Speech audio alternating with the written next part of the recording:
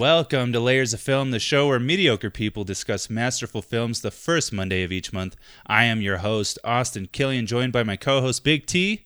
Big T, how are you doing? I am fantastic, Austin. Thanks for asking, as always. Oh, yeah. I make it up. Well, it's written in there to ask you, so I don't have to remind myself at all. Oh, it's not sincere? No, did you have... No, it's never sincere. I don't think anyone's truly sincere when they ask people how they're doing. Do you think... Like, how are you doing? How's everything going? Like, do you think people really care that much? Wow, you're just shedding light on how little you think of our friendship here. No, our friendship's great, but like when people, it's just such a generic question to ask. I don't think, like, if you don't have like a specific question to ask and you're just asking the generic one, like, do you really care about the answer at that point? Yeah, so I mean that's why people are like, "How are you?" and you're like, "Oh, good to see you too." You're like, oops, I pulled out the wrong response to this.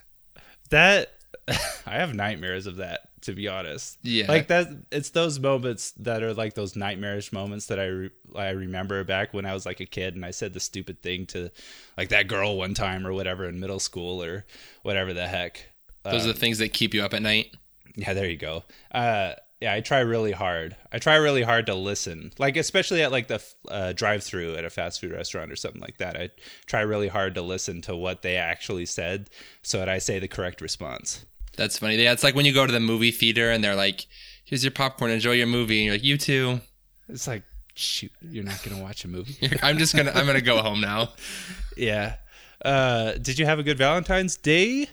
I did. We went to a nice Italian restaurant and had some good Italian food. Nice. And opened presents and stuff. So nice. Pretty good. How about you guys?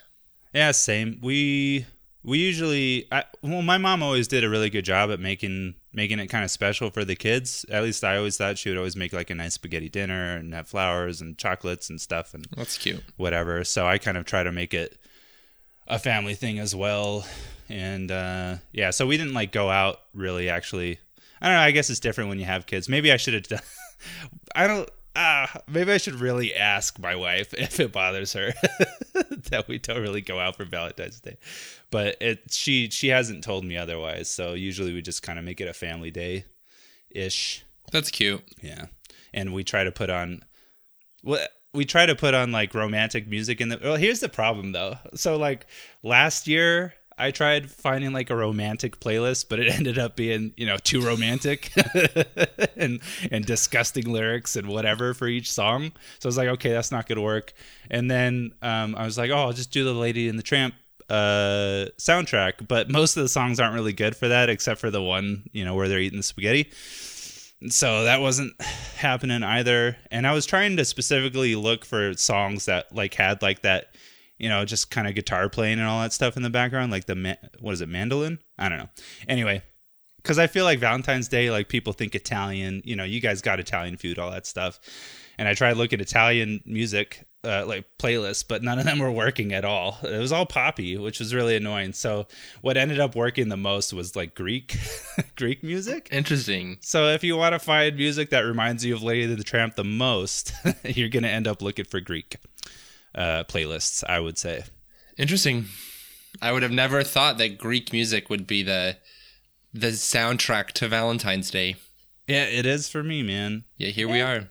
Yeah, here we are. I will say, when we went out to dinner, we saw like one or two families.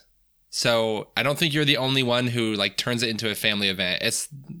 It was a little weird to me, but we also don't have kids, so yeah. Hey, I wanted to mention this to you because I just saw this today and it was very interesting to me. I saw it was either on Facebook or something like this. Maybe you're even the one that posted it. I have no idea. But there was these identical twin brothers married identical twin sisters, and they each had a kid. And so the point that the post was putting in there was that technically, genetically, these kids are brothers. That's weird. Isn't that weird to think about? Genetically, they could be seen as brothers. Isn't that so nuts? That's weird. That is weird. It blew my mind. It makes sense, but it blew my mind. I was not the one that posted that, but that is... Does it bother you at all? Doesn't bother me. That's just interesting. You look thrown off though. I'm curious what happens in your life in order for you to marry the twin of your twin's spouse. Hey, identical twins, they have identical taste. Yeah? I guess. That is a little odd though. That is a little odd. I mean, like, I don't know if odd is the word I would use, but I would just be curious, like, how those conversations went down or, like, how that unfolded. Because it's like, hey, the girl you're dating right now, I think she's hot. Does she... You tell your brother this, she's hot. Do you have another... Like, does she have a sister or a friend? It's like, well, she has an identical twin. Oh, perfect. Let's go on a double date. Wait, which one are you again? Actually, I have seen, though, that there are some identical twins who, like, really want to marry identical twins. Like, they want to, like, share that. Like, I've seen a few different posts of that. Like, oh, we're going to marry identical twins and live in matching houses next door to each other. Like, no, they live in the same house, too. That's also a part of the post. Yeah. In the same house? Yeah. Yep. Yeah. Interesting. I would say, so the brothers actually look... Like, obviously they're identical, but I feel like they look slightly different, just a tad. And maybe their smile is just slightly different. I don't know, because obviously they're smiling for the picture. But the wives, they actually look like the exact same. Maybe they are the same person. Relating this to my own relationship with my wife, I smack her tush a lot, and so I wonder if there's any.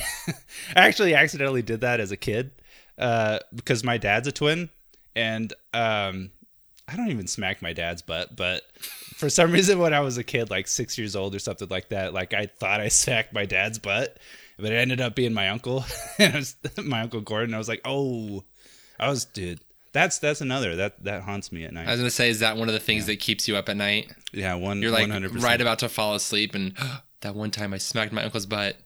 Yeah, well, it used to, not anymore. I think it's funny now, but when I was like probably up until like 20 years old, it would, like, I would be super embarrassed thinking about it still. That's so funny. But yeah, I wonder if there's ever any like mistaken like smacks on the tush. Especially if you live in the same house. Exactly. Interesting. I just, that's like one pet peeve of mine in like TV and movies is like when there are twin characters and they like dress the same. Oh yeah. I hate that. I'm like, yeah, that's so gross. Yeah. Well, oh yeah, that's true. I feel like in the post they were all wearing the same.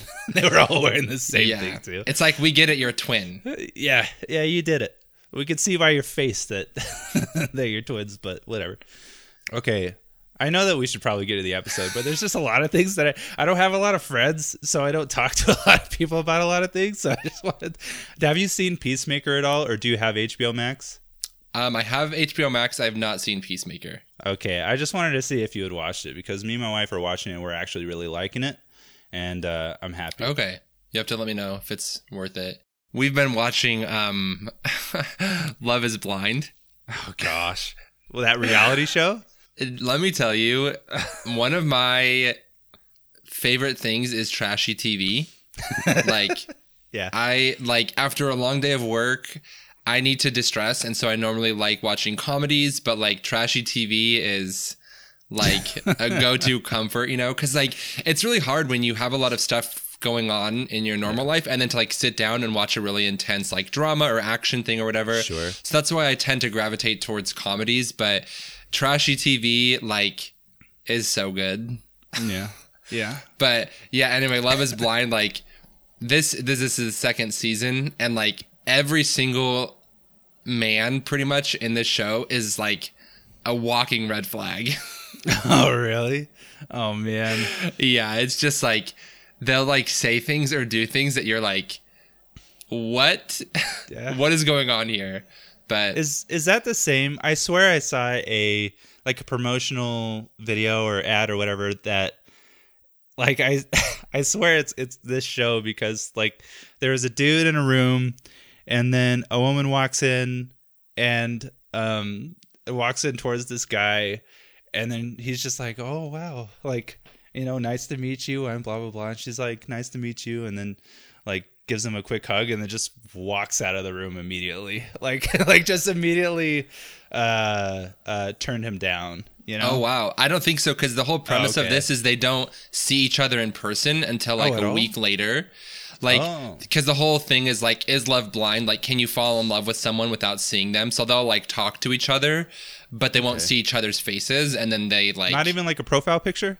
Nope, not until they propose. Oh, wow. They have to propose to the person. That's so stupid. Then, yeah, it's honestly trash. I mean, that's why it's trash TV, but I don't know. It's so good. That, and we've been watching Real Housewives of Salt Lake. Dude, did I ever tell you that? Because my wife was doing like massage type of work and stuff like that, and she worked on one of the Real Housewives of Salt Lake. Really? Do you know which one? So I don't even think she ever caught her name. She didn't care enough, but she got her a $45 tip, so that was good. Oh, so nice. Yeah, Real Housewives of Salt Lake is nuts. Like, I haven't really watched any other Real Housewives, but because we lived in Utah, we were like, oh, we should watch the Salt Lake one. And it's like, it's wild. Like, there is arrests, and there is like, oh my God, tons of scandals, death threats. Like, it's very, very entertaining. Oh my! I just remembered some. I don't remember the name, but I remember. I think either she's like really tan or something like that, or darker skin. Maybe I think I remember hearing about that. And then also she's like 10 years older than her stepdaughter or something like that. Like married a much older guy, and she's like 30. A Real Housewife. Yeah. So there's a Real Housewife who married her step grandpa, I think. Oh, dude, no. So I don't know if it's her.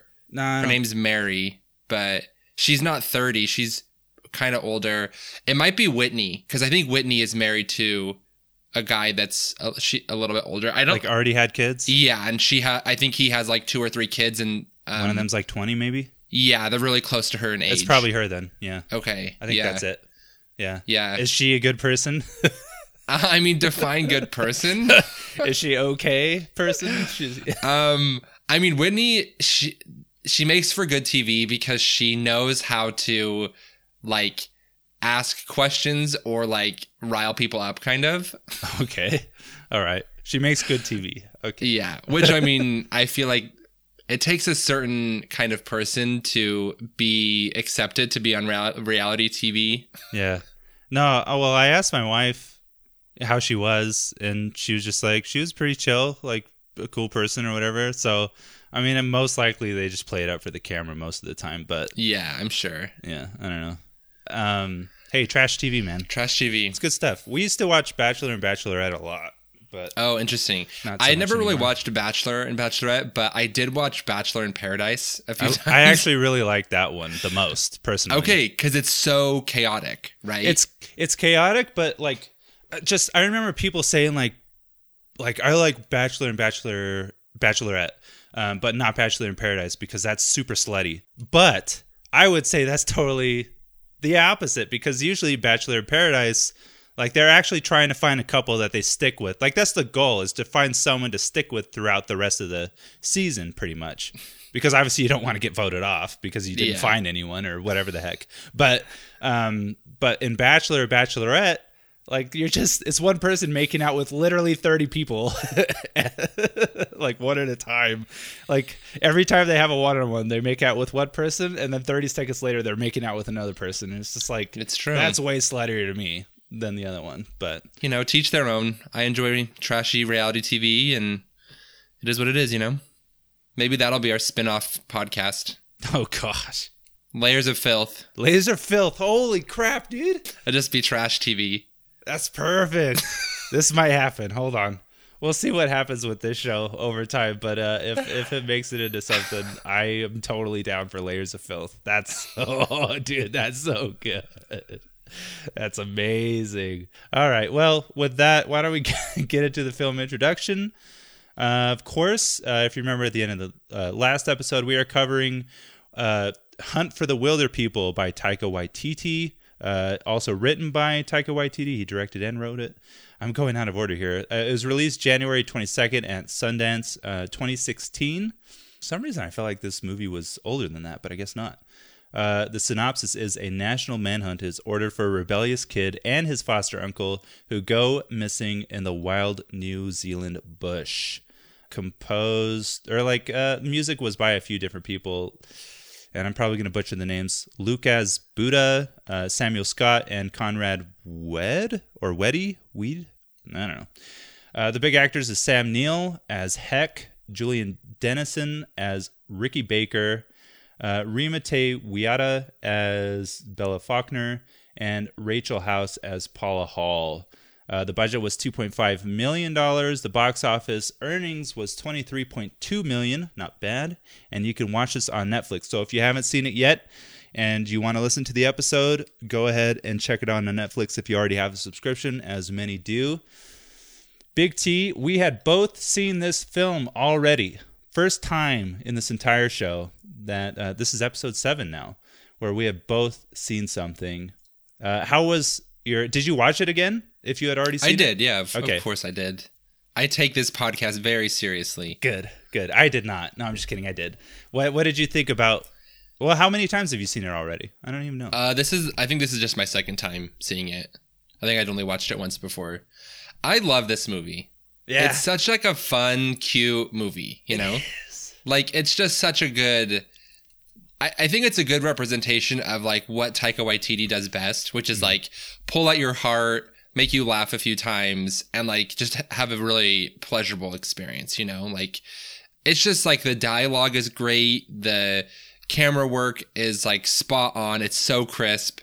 The location is beautiful. It's just like, it's a really fun movie to watch. Yeah. No, there's definitely, in a lot of the films that we cover, whenever I write down like notes or favorite moments, a lot of them end up just being like, oh, like this shot is awesome, or this performance was awesome. But this one's just like hilarious moments. Like there's very little times in this movie where you're not laughing, at least to me. And even if it's not necessarily the lines that make you laugh, like it's just the concepts of what's going on that makes me laugh as well. And it's just so, like, if you're looking for a good time, like you said, like this is the movie to watch, because there's a lot of movies that end up being heartwarming, but there's so much sadness in it. But even though there are sad moments in this movie, like it just feels really heartwarming most of the time, and you're just having a good time and smiling most of it. Yeah.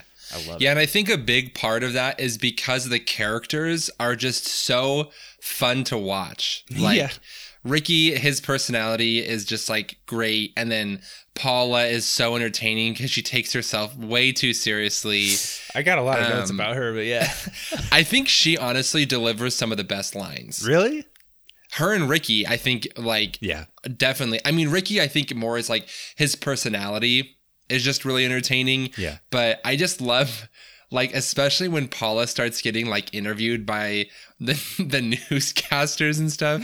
She just takes her job so seriously, and you can tell she like really wanted to be like a soldier or a police officer or like some sort of like really aggressive government official, and then she got stuck with like the children, you know? Yeah. Because like that scene when she's in the tank and she's like, "Give me your gun." Yeah. It's like, you don't need a gun here. What are you talking about? I mean, most of it is just like, what's the entire military doing? Just trying to find this one kid. Oh gosh, trying to find this one kid. It's a little odd, but so, I mean, who cares? You know, like it's just so fun. It's just fun. Yeah. No, it's awesome. I love this. I love this film. That's one of the notes that I had about Paula, though, is so here's the best part, because it had been a while since I had seen this movie, and I had only watched it once before, just like you. And when I was kind of like, before I watched through the movie again to take notes on it and stuff like that, I go through and like get the characters' names, all this and that, and all the different stuff, so I can get all the preliminary stuff out of the way, just so that I can write the notes about the scenes and have everything ready for it. And I was putting down Paula Hall, and I was just like, that's like, I know that they say Paula Hall in IMDb, but I feel like it should be Detective Hall, right? And so I almost wrote down Detective Hall or something like that. And then as I'm watching the movie, I'm like, oh yeah, she's not even like, she's like a child service worker or whatever. Like, yeah. But you It's can just tell so- that she like wants to be a police officer. Yeah, and like- that's one of the notes that I wrote down later. It's like she should have been a police officer. Not even like a New Zealand police officer, but she wants to be like an American police officer. Yeah, because she says the whole rights. She does the thing. Miranda rights. Yeah. Yeah. And the fake police officer in her mind is just like, we don't. That's an American thing. We don't do Yeah. that here. Also, you're not a cop, so like, you're good. We're done. Yeah, it's just really funny because I find her character so entertaining to watch because like she is very much like a juxtaposition of like her job that she has of like working with children and then like her like aggressive like serious manner in which she goes about doing her job and stuff. Yeah. And then her like catch line, like no child left behind. Yeah. When she says it into the like news camera like three times. Yeah. No, it was at that point that I wrote a note saying "No child left behind" almost seems like a reminder for her cold, tired heart. It's like she doesn't actually care about the children, it seems like. And so like it's not a catchphrase, it's a reminder. It's like it's so good. Because the whole time she talks Ricky down a lot, you know, even at the very beginning in front of his face to Bella. And just saying like, oh, he's a delinquent. He does this and this and this. Like he's done Kicking everything stuff, in the book. defacing stuff, Yeah. burning stuff. Graffiti and stuff. Yeah. All that. And just like talking him down constantly. And then tries to put on a face like, oh, no child left behind. Like I care about the children. It's like, no, you don't. You don't. And obviously Ricky says that a lot too. It's just like, they're just going to put me back in juvie. Like they don't care about me. We're just shoveled. And I feel like that was like the underlying theme of the whole film, really. Yeah. Like obviously there's a lot of funny stuff going on, but it's all about like, I think just kind of how no one's really paying attention to the kids, especially ones that are going through the foster, care system and all that stuff. Yeah, for sure. And I think too, like there's very much this like sort of undertone about like caring for a child or for another human being is more than just like meeting their physical needs. Yeah. Right. Like it's not just about giving them food and clothes and shelter. It's about like loving them and loving them unconditionally and like giving them space to grow and to learn and to like become who they are.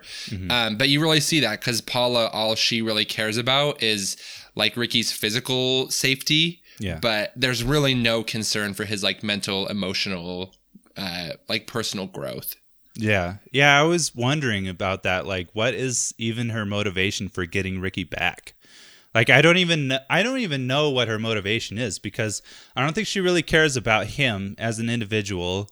She just either cares about not looking bad for losing a kid or really wanting Ricky to be back in the system for some reason. Like, I don't even like, what do you think Paula's desire was for getting him back?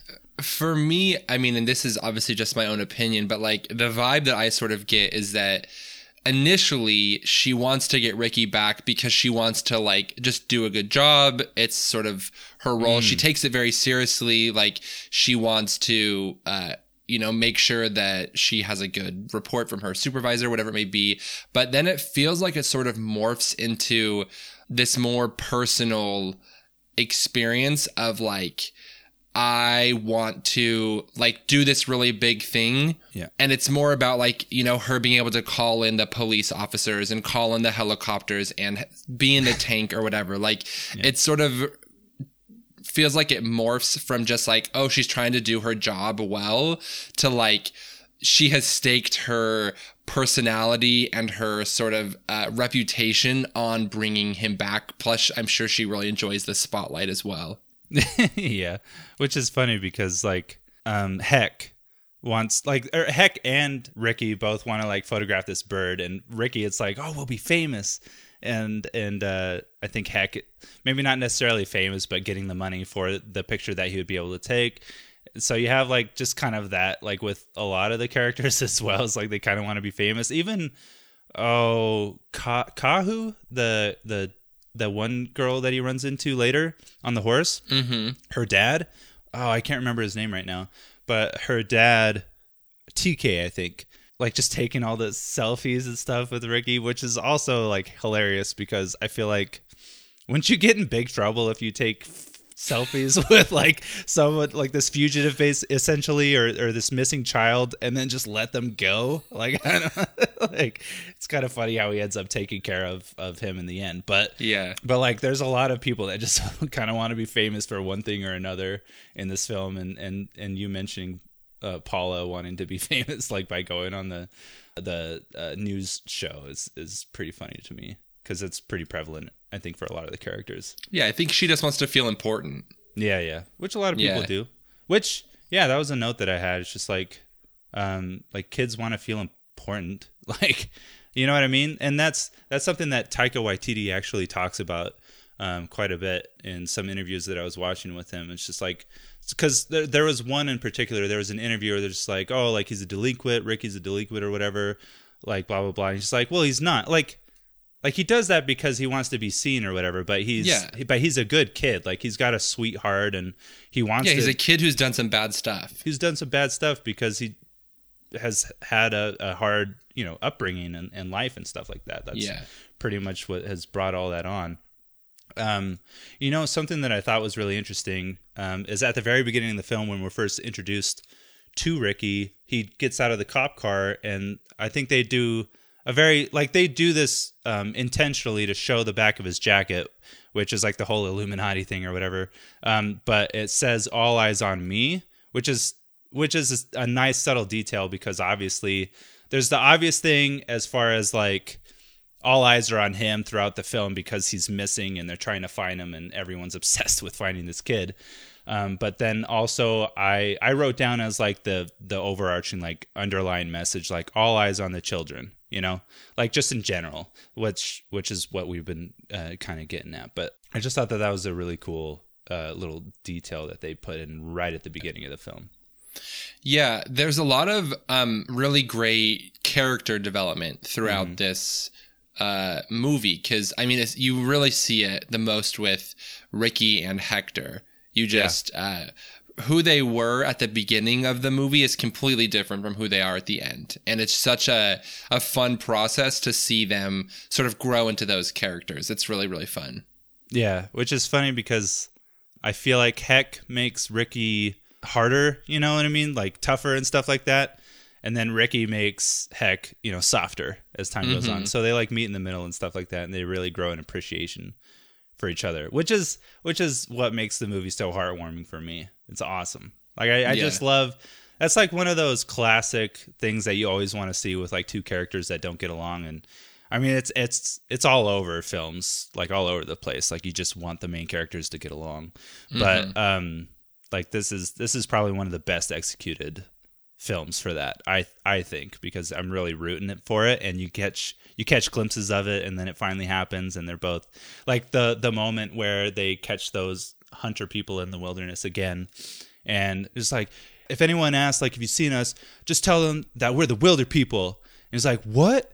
And then Heck is just like, the Wilder people, and it's like, they're partners, just like Ricky wanted. Yeah, it's really cute. And there's like a part, I think it's kind of after Heck sprains his ankle, where he says something like, oh, I don't really care if you like get lost or don't come back. And then, an hour later, when he sends Ricky to go find somebody to help the ranger who's sick, and he's like, make sure you come back, he's like, don't get lost. So it's just you have like these turns of phrases that sort of they take the opposite stance later, and it just really shows their development. And it's just a cute movie. It's just a fun movie. It is. And then going on along with that, when Ricky comes back and the whole place is getting like raided by like I don't even know if they're cops. I think they're technically supposed to be a search party, but they have like automatic weapons. I don't even know. But anyway, and he's just like, oh no, like, where's Heck or whatever. And then finally they meet up again. And it's nice to see that Heck, like, when he looks at Ricky for the first time after like wondering if they're going to meet each other again, he has a smile on his face instead of like a grimace, which is just awesome. It's like, yes, this is what I wanted, so good. So I had a few favorite moments that I wanted to, the first thing that really made me laugh was when Ricky gets out of the cop car right at the beginning, and then he checks the whole place out, and then he just gets right back in the cop car. Or not cop. Maybe it's not even a cop car. I said cop car, but it's like just whatever. Oh, no, it was a cop car. It's like a right? government vehicle. Yeah, I think yeah. it is a cop car. Yeah, because the police officer or whatever is there with them. But he just gets right back in. Like, this place has no Wi-Fi, obviously. Like, this and that. Like, I'm not staying here. Honestly, that whole opening scene is great. Like, everything Paula says is like, it just sets her character up so well when she's like, you know, I have to do a thorough safety inspection to make sure that this place is safe. And then she just like looks around. It's fine. Yeah, that's true. Oh, I must have been writing down a note while that was happening. I forgot about that. That's funny. Yeah, or she says to like Ricky gets back in the car and she's like, no one else wants you. Oh yeah, like she's so messed up, man. Yeah, just like her dialogue at the very beginning just does such a good job of like setting her up for the rest of the movie. Yeah. No, she's she's kind of two-faced in a way. I don't even know. Like, hold on. So going along with Paula, like, is it the fact that she takes it so seriously that makes her one of your favorite characters, or your favorite character potentially? I don't think she's my favorite character. Okay. I love all of the characters. Yeah, sure. They're so like fun to watch, you know? Yeah. But I definitely think like she and Ricky are my favorite characters because I just really enjoy like how serious Paula is, but at the same time, she's like not good at her job. Like, she's so rude to Ricky, just not a very helpful person for him. And then that part where they're at the ravine and she like won't go down the side of it, and so she sends the other police officer. Like, it's just so funny because her character is like so serious, but it's like it does not match like her capabilities. She's terrible at her job because she's supposed to be taking care of these kids and putting them in a nice place and stuff like that and getting them set up, but she doesn't do that at all. She'll take them there, but she's not really going to get them set up. She does, like you said, like she doesn't even check out the place to make sure it's good. Except for, I guess, when she sees Heck with the gun, it's like, oh, make sure that that's out of reach.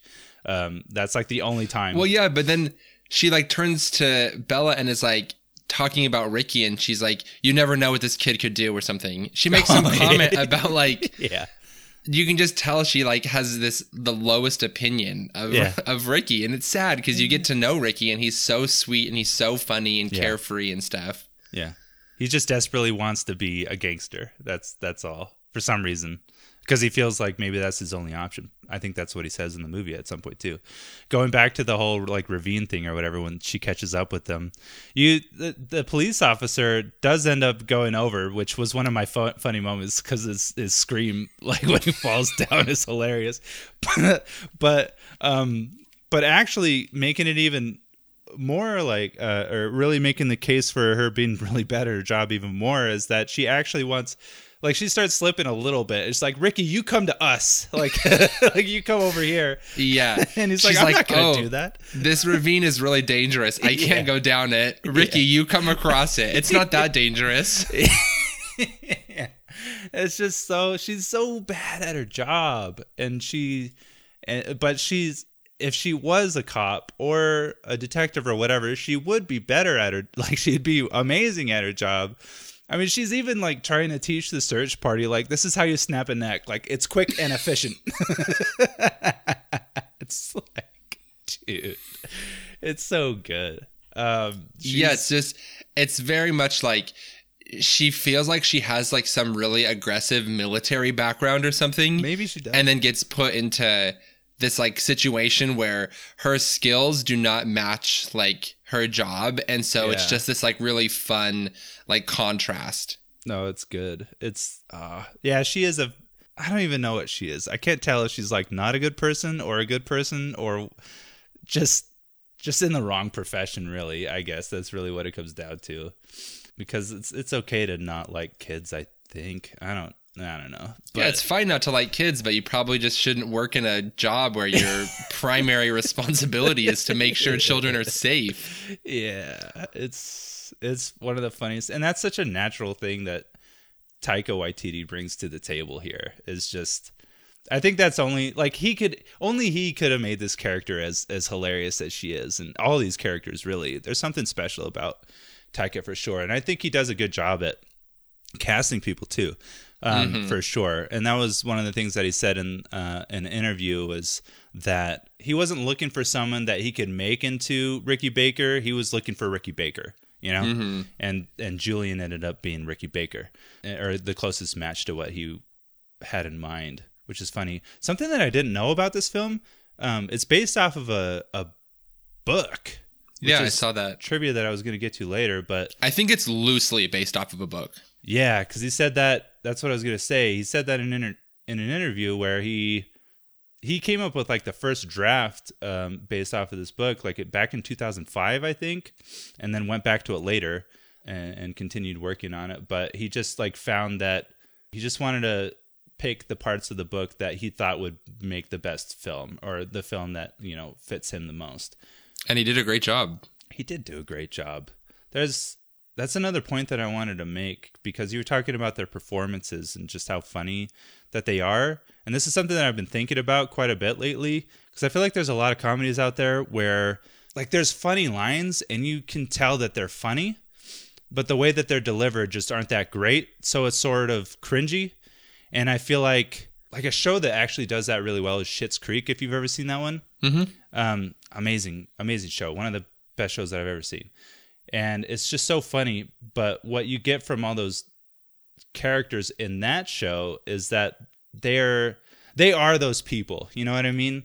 Like there's no doubt in your mind that that's probably not that's not the way that they are in real life. If you know, like Moira Rose and like, there's no way that that's the way that Catherine O'Hara is in real life. But just the delivery is what makes it extra funny, because if you look at a lot of lines in that show, they're pretty normal lines, but the fact that they're delivered by these eccentric, like crazy characters, that's what makes those lines hilarious. And that's what I think you get in this film as well, because these people, they deliver these lines in such a funny way. They just have it. It's like a natural instinct to just like be funny, and that's what I really think that makes a comedy, I think, in the end. Yeah, I agree. It's like the dialogue is just really, really good, and then you mix it with like really strong and unique characters. Yeah. And you just get this movie, or in Schitt's Creek, a TV show that like really just makes you fall in love with it, because it's just so enjoyable, like all around. No, yeah, so good. Taika's did you ever see Thor Ragnarok? I think I saw it, or parts of it. Oh, really? Is that the time where you started kind of getting off of the superhero train? Yeah, I don't know. I feel like once you get into like the second or third movie of a superhero, I lose interest. Oh man, because Taika directed Thor 3, right? So I bet if you haven't seen that, I bet you would enjoy that one a lot. Is that like there's a big fight in like a junkyard? Well, like an arena. Oh yeah, junkyard. Oh yeah, sure, yeah. Yeah, I think I've seen it. And Taika voices one of the characters, like a big rock thing or something. Frog, I think, or something like that. Yeah. Yeah, I'm pretty sure I've seen it. I think that was like one of the only reasons I watched it was. Oh really? Because it was directed by Taika Waititi. So you knew Taika before Thor Ragnarok? Yeah. Really? So you had been probably introduced to this film before then? I think so, because this was before Ragnarok, right? And What We Do in the Shadows, did you watch that before as well? The vampire thing? Yeah, I think that I watched parts of What We Do in the Shadows when I was like younger. I hadn't seen the whole thing, but I had like a roommate in college who really loved Hunt for the Wilderpeople, so okay. I think that that's how I was first exposed to Taika Waititi. Oh, okay, gotcha. Because Thor. I think I watched Thor Ragnarok, and I was just like, "Holy crap! Like a good Thor film. This is hard to come by." And so then I got intrigued, just like who did this, and it was Taika, and it's like, oh, I want to check out maybe some other things that he did. So then I watched Hunt for the Wilderpeople and that World War II film, Jojo Rabbit. I watched that one as well, and I was just like, wow, this guy, he's just got that secret sauce, man. Yeah, I definitely agree. I really enjoy a lot of stuff that Taika Waititi makes. It's just like the humor really meshes with my own, And then also his ability to like tell a story that's like very emotional, but like it's sad, it's funny, it's heartwarming, it's thought-provoking. Like he just is really, really good at like a lot of different types of storytelling, where a lot of times you have directors who like they can only do comedies, or they can only do action, or they can only do mysteries or whatever. But I just feel like he's so good at just really getting you invested in the characters and just like falling in love with everyone that he like creates. And like even when there are sad moments, like when Bella dies in the film, there's still like comedic lines that are surrounding it. So like you're not staying sad for too long, to be honest. That's another one of the favorite moments of mine is when Ricky's like talking to Heck, and I think at that point it's known that Ricky's gonna have to go back like by April 1st or something like that. I don't know. And Ricky's like trying to convince him to let him stay, and like they can be partners and they can go in the wilderness and all this stuff, blah blah blah. And then Ricky suggests to Heck, they have like loads of brides that you can get on the internet, and this is literally like the day after the funeral, I think. And then you can see Heck's just like really upset, and then Ricky's like, too soon. It's like it's the day after, dude. That made me laugh so hard. Yeah.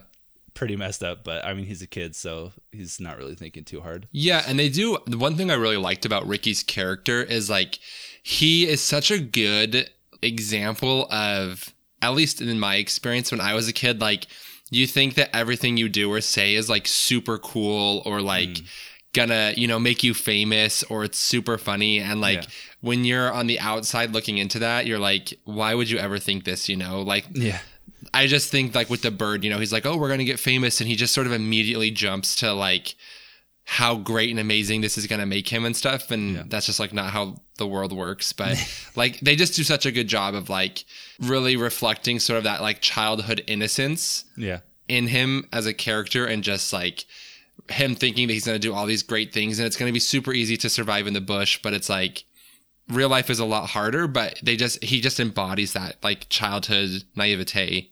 Yeah, which is another thing that I really enjoy it, as well as is the actual realistic nature of like how he acts and how the adults in his life react to whatever he's saying. Because like Bella's obviously supposed to be the only one, at least at first, that really wants Ricky around. You know, and Heck says that later on. It's just like, Bella's the one that wanted you, but even she has like a breaking point every once in a while, because when they're like skinning the ferrets or whatever they are, and he just keeps going on and on, like with his haikus and stuff like that. And she's like, okay, that's enough haikus for today. Like we could, which is just so realistic. Cause I feel like in a lot of, well, there's two things I think with like kids. Number one, I feel like sometimes people write too adult lines for kids, and so they don't really sound like kids anymore, which is why Taika did a smart thing by just casting someone that actually seemed like Ricky, because he knew that he would probably get lines out of him that are very kid-like. And then two, the adults are like way too, either like they're completely against them, or they're like way too accepting of their stupid behavior, which is like, I mean, yeah, kids are good. You know, kids are fun. They're funny. They have funny moments, but they're also really annoying a lot of the time. I love my kids, but they get really annoying sometimes.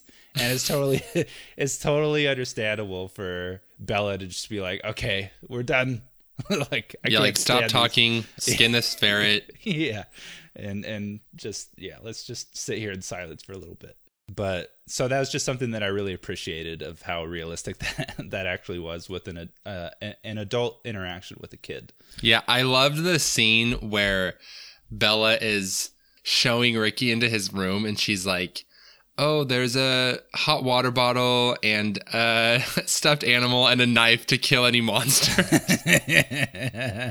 It's just such a good like look into her character, right? Like, who gives a 13-year-old like a super sharp knife to sleep with? Like, what is this? It's just so fun, you know? It's like little moments like that make this movie really stand out, because you can really tell that like Taika Waititi put his whole heart into it. You know, the writers like really, they didn't want to just make a movie. They wanted to make like a really, really good movie. Yeah. And you can feel that in like these really small details. Like I remember we were watching a TV show recently, and it was supposed to be like a comedy, but it's like there were these moments where you're like, oh, it would have been so much funnier if like X or Y had happened or had been said. Yeah. And like where you just sort of feel like they're just phoning it in. They just wanted to like make a movie to make a movie, but they weren't really that passionate about it. But I just feel like little moments like that, you can just really tell that like the production team like really wanted to make a really endearing movie, and it shows up in those little details. Yeah, no, and I feel like it makes sense, especially for like the area that they're in.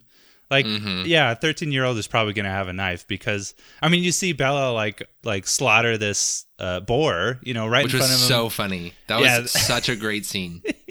Yeah, the shots were hilarious, like closing in on the knife in the hand. And she wipes her face. Yeah. She wipes blood all over her face and stuff. And she just acts like it's this normal thing, which to her it is, but to him it's like this brand new, like, which is so funny because he tries so hard to be like a gangster or whatever in the way that he talks, but then he sees, you know, someone slaughter a boar in front of his face, and he's just like, he's traumatized, like almost, at least by the look of his face, which is just so funny. But that's such a good scene, I think, to really show like what Bella is like. Like she's really bright and cheerful, and she has a sense of humor about her. But at the same time, like she has this, you know, desensitized kind of personality towards the wild things that she has to do due to the nature of where they live, which is awesome. Yeah, and I definitely think like it's hard to sort of like articulate this thought, but I definitely think there's this underlying theme to this movie of like society tries to put people into boxes or tell people like what they should be or who they are. And then, I mean, you see that with Ricky because Paula is sort of like, even at the very beginning, like nobody wants you, like he's a problem child, he's a delinquent, like very much putting him in this sort of box that throughout the whole movie, you see him sort of trying to like struggle with, he's like struggling with it and he's trying to figure it out. You know, he talks about wanting to be a gangster and he talks about like, oh, people like me, we only end up like driving like forklifts or something. I don't remember. So like, but when he goes to live with Bella and Heck, he's able to sort of explore like who he really is, and he's able to find out who he is. And I think that there's very much this like strong juxtaposition between like the quote unquote city which I think is sort of representative of society where it's just trying to fit people into boxes, and then quote unquote the wild where people can just be who they are. Like you don't have to be this loving parent all the time who has endless patience for their child. Like we see that with Bella. She's really nice and she's really sweet to Ricky, but also she's like, stop talking. And then the next scene, she jumps down and kills a boar. Like she's just who she is fully. And that's not a stereotype. And it's not like some sort of categorization of her. Like she's just existing as she is. And I really, really like that theme. Yeah. It's interesting to think about if there was any change in her personality whatsoever, at least outwardly, when Ricky shows up, because Bella and Ricky are like, they're almost like the same person in my head, you know, by the way that they act a lot. Like obviously Ricky's a kid, so he gets a little more annoying, but like as far as the things that they enjoy and what they think are funny and stuff like that, they seem to have the same kind of zest for life and sense of humor, in my opinion. Like what did Heck see in Bella, like in general, if she has a pretty similar personality? Like if he's so annoyed by Ricky at the beginning, like was she different before Ricky showed up at all? Or you know what I mean? Like what do you think that he saw in her? Yeah, I mean, I think that like this is at least sort of the interpretation that I have is like Heck saw in Bella the fact that like she didn't judge him. And she didn't take that categorization that society had forced on him and see him as that thing. Because you learn later that he committed manslaughter and that he was in prison. Yeah. And he even says, like, they're not going to see this as anything but, like, this ex-convict who kidnapped a child, you know? He's very much aware of, like, how society is going to view him and, like, force him into a box. But I think what he sees with Bella is that she doesn't apply that label to him, and she lets him be him, and she lets him, you know, be grumpy, and she lets him be very like serious and sort of isolated and stuff, and she doesn't try to force him to change. And something I think is like really interesting is they're married for who knows how long, but she never forced him to learn how to read. Oh yeah. She didn't try to say like, hey, you have to do X, Y, or Z thing in order to be a good person or to be a good citizen or to be a good man. Like she took him with all of his quote unquote flaws, and she took him with all of his like issues and his benefits, and she just like let him be. And I think that is like really, really powerful. Yeah, that's true. Because I feel like for relationships to work, like even if you don't have a lot of similarities, it's more of like the respect for each other and what you actually like to do that I think really makes things work. Because if you can at least like show an interest in the fact that, you know, your significant other likes whatever it is and maybe put on a face like, oh yeah, that's exciting or whatever, you know, just like showing that kind of support. I think that's a pretty big part of it. So I guess it's just funny to me that he doesn't seem to get as annoyed with her as he does Ricky. Yeah. But maybe that's just because of his childlike qualities or something like that. Maybe it's just an annoying version of her to him. Yeah, to me, Bella is representative of like unconditional love, of like loving another human being and accepting them fully as they are without trying to change them or make them do something or meet certain expectations. And you even see that with Ricky when Ricky tries to run away. She doesn't get mad. She doesn't yell at him. She doesn't tell him that's a wrong thing to do. She's literally like, oh, if you want to run away tomorrow, like run away tomorrow, you know? Yeah. She just lets Ricky exist how he needs to exist at that time. And that, I think, is why Ricky ends up opening up to her and feeling loved by her and being accepted into the family, because Ricky and Heck, to an extent, are coming from these worlds where they are labeled as criminals. They're labeled as convicts, as problem makers, as are troublemakers, you know? And Bella doesn't see any of that. She doesn't care about any of that. She just loves them for who they are. And I think that's really like a beautiful message. And I think you see that too. There's a part where Bella and Ricky are like walking on a hill somewhere, and Ricky says something about wanting to like shoot some horses, and then he wants to like ride the horses, and Bella says something like, nobody can ride them, they're too wild, why do we need to ride them anyway? And to me, that is very much like an underlying message here of like, why do we need to turn these horses into food or turn them into domesticated animals? Like, why can't we just let them exist?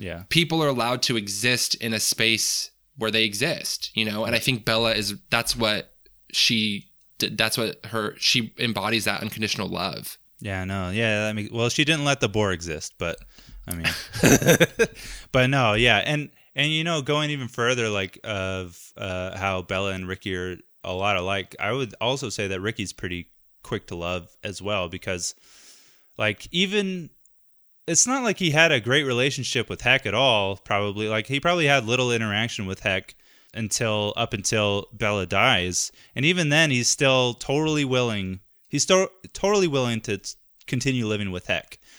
Whereas, like, I think a lot, like me as a kid, I guess maybe with different experiences, I would have been different. But with the personality that I have, I would have been like, you scare me, man. Like I'm gone.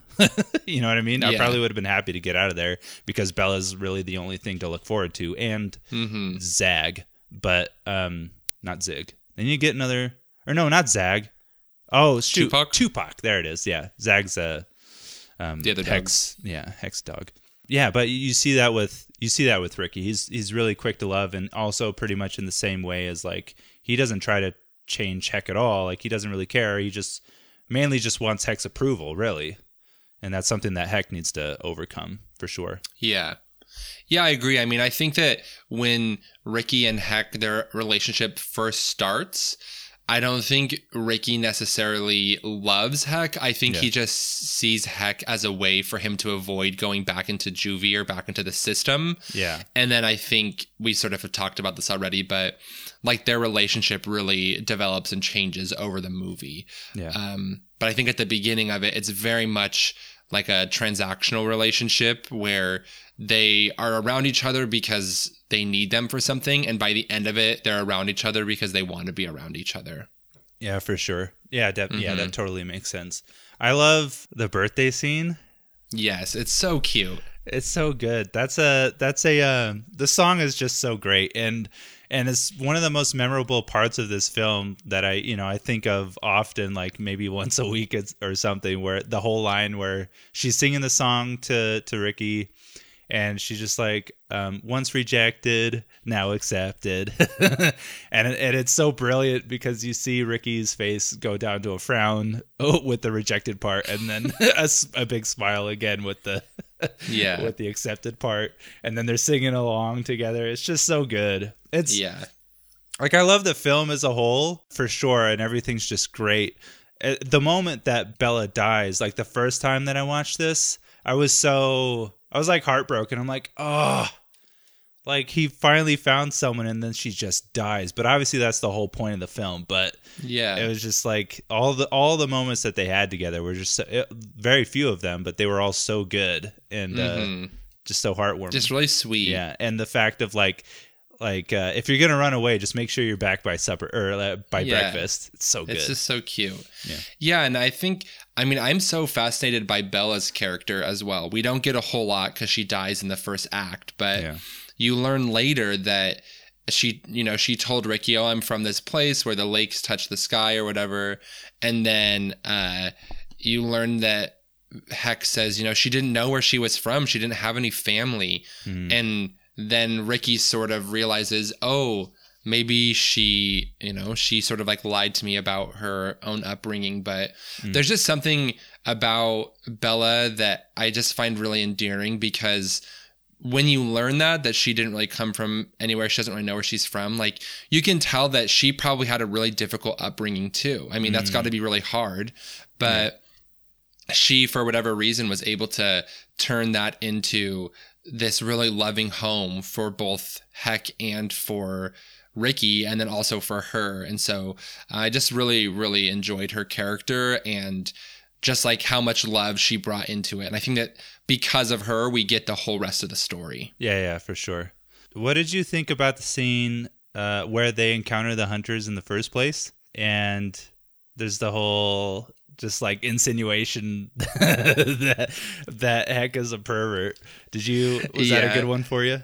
Oh, I loved that. It was so funny. And I think that just goes back to like Ricky being really naive and being a child, Yeah. But I just love all the things he's like, it was hard at first because my hands were so soft and I wanted him to like play with me, but sometimes he would just make me play by myself or play with myself. Play with myself. It just sounds so bad. Yeah. It's hilarious because the words pervert even come up in that entire conversation. It's not until after it all that Heck doesn't even really say anything. It's like, don't you think that would come out wrong? And then he like puts it all together. It's like, really? You didn't put it together when pervert was thrown around? But whatever. Yeah, that whole scene is so funny. Like when Heck attacks him and like drags him off the table, that scream, so funny. And then I love when Ricky grabs a gun and he like, shit just got real with like, as he's like reloading and stuff. It's so good. Yeah, perfectly cued to each word. Oh, it's so good. Yeah. Which almost plays off of the whole, I actually really love the haiku thing. Mm-hmm. Like that's just, that's just such a clever thing that you don't ever see, and it's just this funny little thing that ends up being really heartwarming in the end, which is one of my favorite. I'll mention it later, I think, but one of my favorite quotes of the entire film when Heck does his haiku at the very end. But it's like that cocking of the gun is almost, or getting it ready to shoot is almost like a haiku right there. It's so poetic. Yeah. It's so good. Yeah, I love that scene as well. One of the best for sure. Did you, when you first watched the film, I guess you probably won't be able to remember, and I don't even think I could remember as well, like when Heck had Ricky read that whole letter from Child Services and all that stuff in the first place. Like, did you think in your head, oh, does he not know how to read? Or were you surprised at all, do you think? I don't remember the first time I watched it. The second time around, I mean, I didn't remember that he didn't know how to read, but okay. I was like, oh, I wonder if he can't read, but I don't remember. I don't know if that was influenced by Yeah. Oh, me seeing yeah. it before. Yeah. I didn't remember until he asked him to read it. And I'm like, oh yeah, that's right. He can't read or something like that. Yeah, I can't remember either because I watched this movie a couple years ago, I think, and I want to say that I was like surprised and it's like, oh, he can't read, and yeah, that's like the only time that Ricky really is kind of an a-hole a little bit because he really makes him feel like a piece of junk for not knowing how to read. Yeah. Then again, that's another funny line because like Bella's so sweet and so caring, but at the beginning when Ricky first comes to the house and Bella's just like, oh, are you hungry? Oh, what am I saying? Of course you're hungry. Like, look at you or whatever, because he's overweight. And it's just like, whoa, Bella. That was funny though, and you could tell that Ricky was a little like, oh, but that was just a funny. It's like at the same time, I feel like it's okay because it's not like she's like super skinny either. So yeah, that part was, I mean, it was kind of entertaining. It is like, oh, that's kind of rude, you know, but Yeah. another thing I really liked about Bella is like she doesn't really shy away from things that might be hard for like Ricky to deal with. Like you mentioned the song and that once rejected, now accepted. Like I think it's really easy for us to like not want to bring up really difficult stuff like that. We're like, oh, we don't want to like hurt their feelings, or we don't want to like make them, you know, I don't want to like address this really hard thing or bring it up.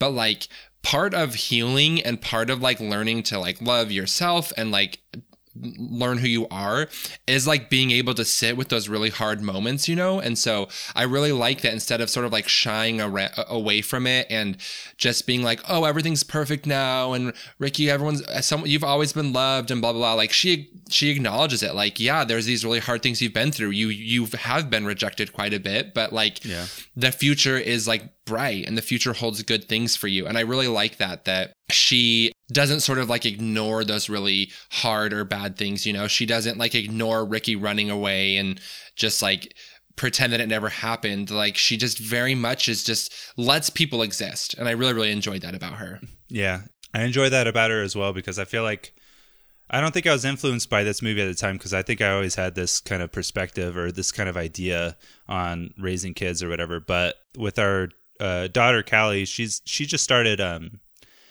doing dance lessons and stuff once a week, which is actually I haven't been able to see it because just always during the day when I'm working and stuff. But just the idea of it's super cute. Whenever she does a recital, that'll be fun to watch. But she was super nervous, and this is kind of something that I decided a long time ago. It's just like I'm just gonna kind of tell it how it is. We'll see how it ends up turning out when she gets older, if that's ends up damaging her. But I have no idea. To me, I think it's kind of like what you're saying with Bella. I think it's a good thing to just kind of tell it how it is, but also bring in like kind of a uplifting message at the end or whatever, you know? Yeah. Because like she was super worried about like, oh, I'm going to mess up in front of all these people, blah, blah, blah. And my teacher's going to be mad at me and stuff like this. I'm just like, your teacher's not going to be mad at you. Number one, you wouldn't need dance class if you already knew how to do everything.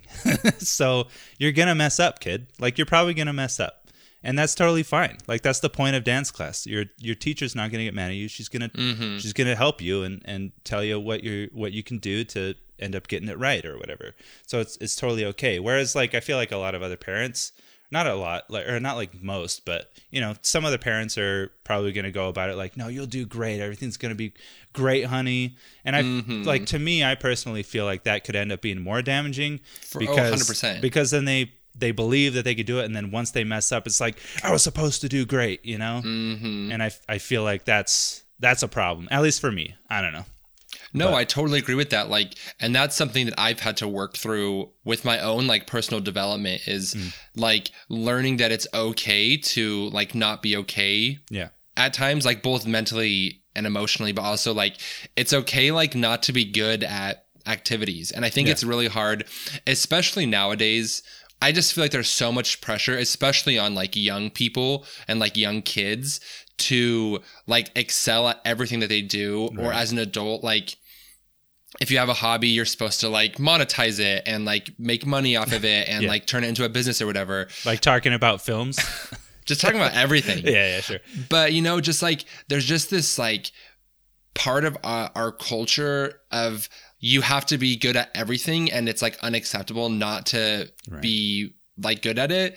And we need to like let people like have that space to like not be good. And so I think that your approach of like, look, like, of course you're not gonna, you like, of course you might make a mistake because you're learning, and that's like part of the process. And I think just like having someone else tell us that like it's okay to like make mistakes, even in like really serious settings, like that's like a big relief. Like I remember at work a while ago, I was like training a coworker on this new task, and every time I mentioned like, oh yeah, this could like be a little bit better, or like this might need improvement or something, there was like, I could tell that she was like really resistant to that, because to me, I was sort of seeing it as her being like, oh, I did this thing wrong, therefore like I'm a bad person, or I'm stupid, or I'm dumb. And it's like, no, like we as humans make mistakes, and we aren't perfect. And that doesn't mean that like we're bad people. That doesn't mean that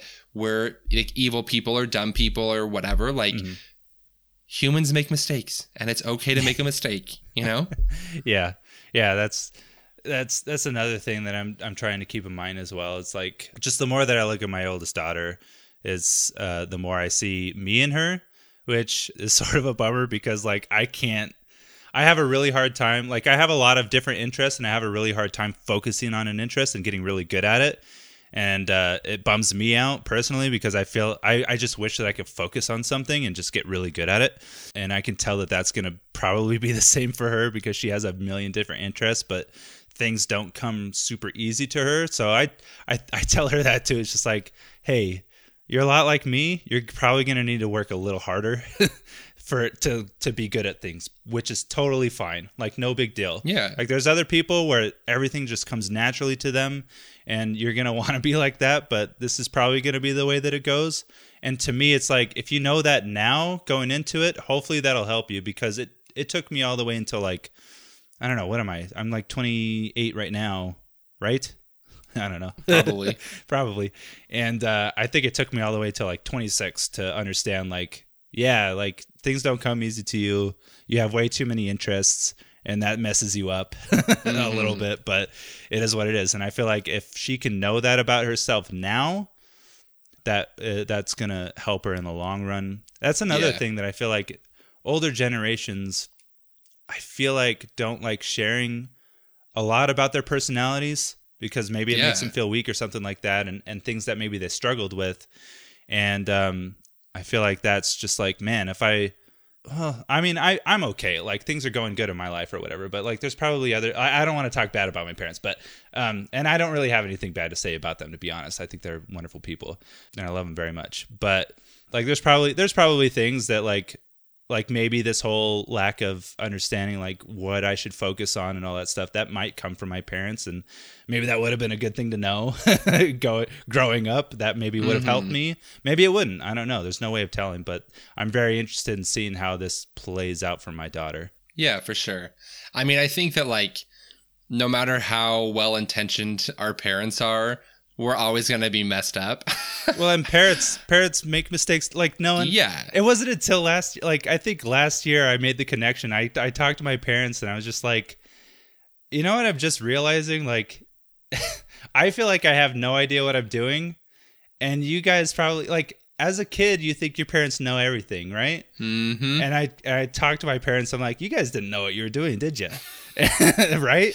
And they're just like, no, we didn't know how to do taxes. We didn't know how to do this. Just like you didn't know, or had to figure it out. I'm like, yeah, wow, that's crazy.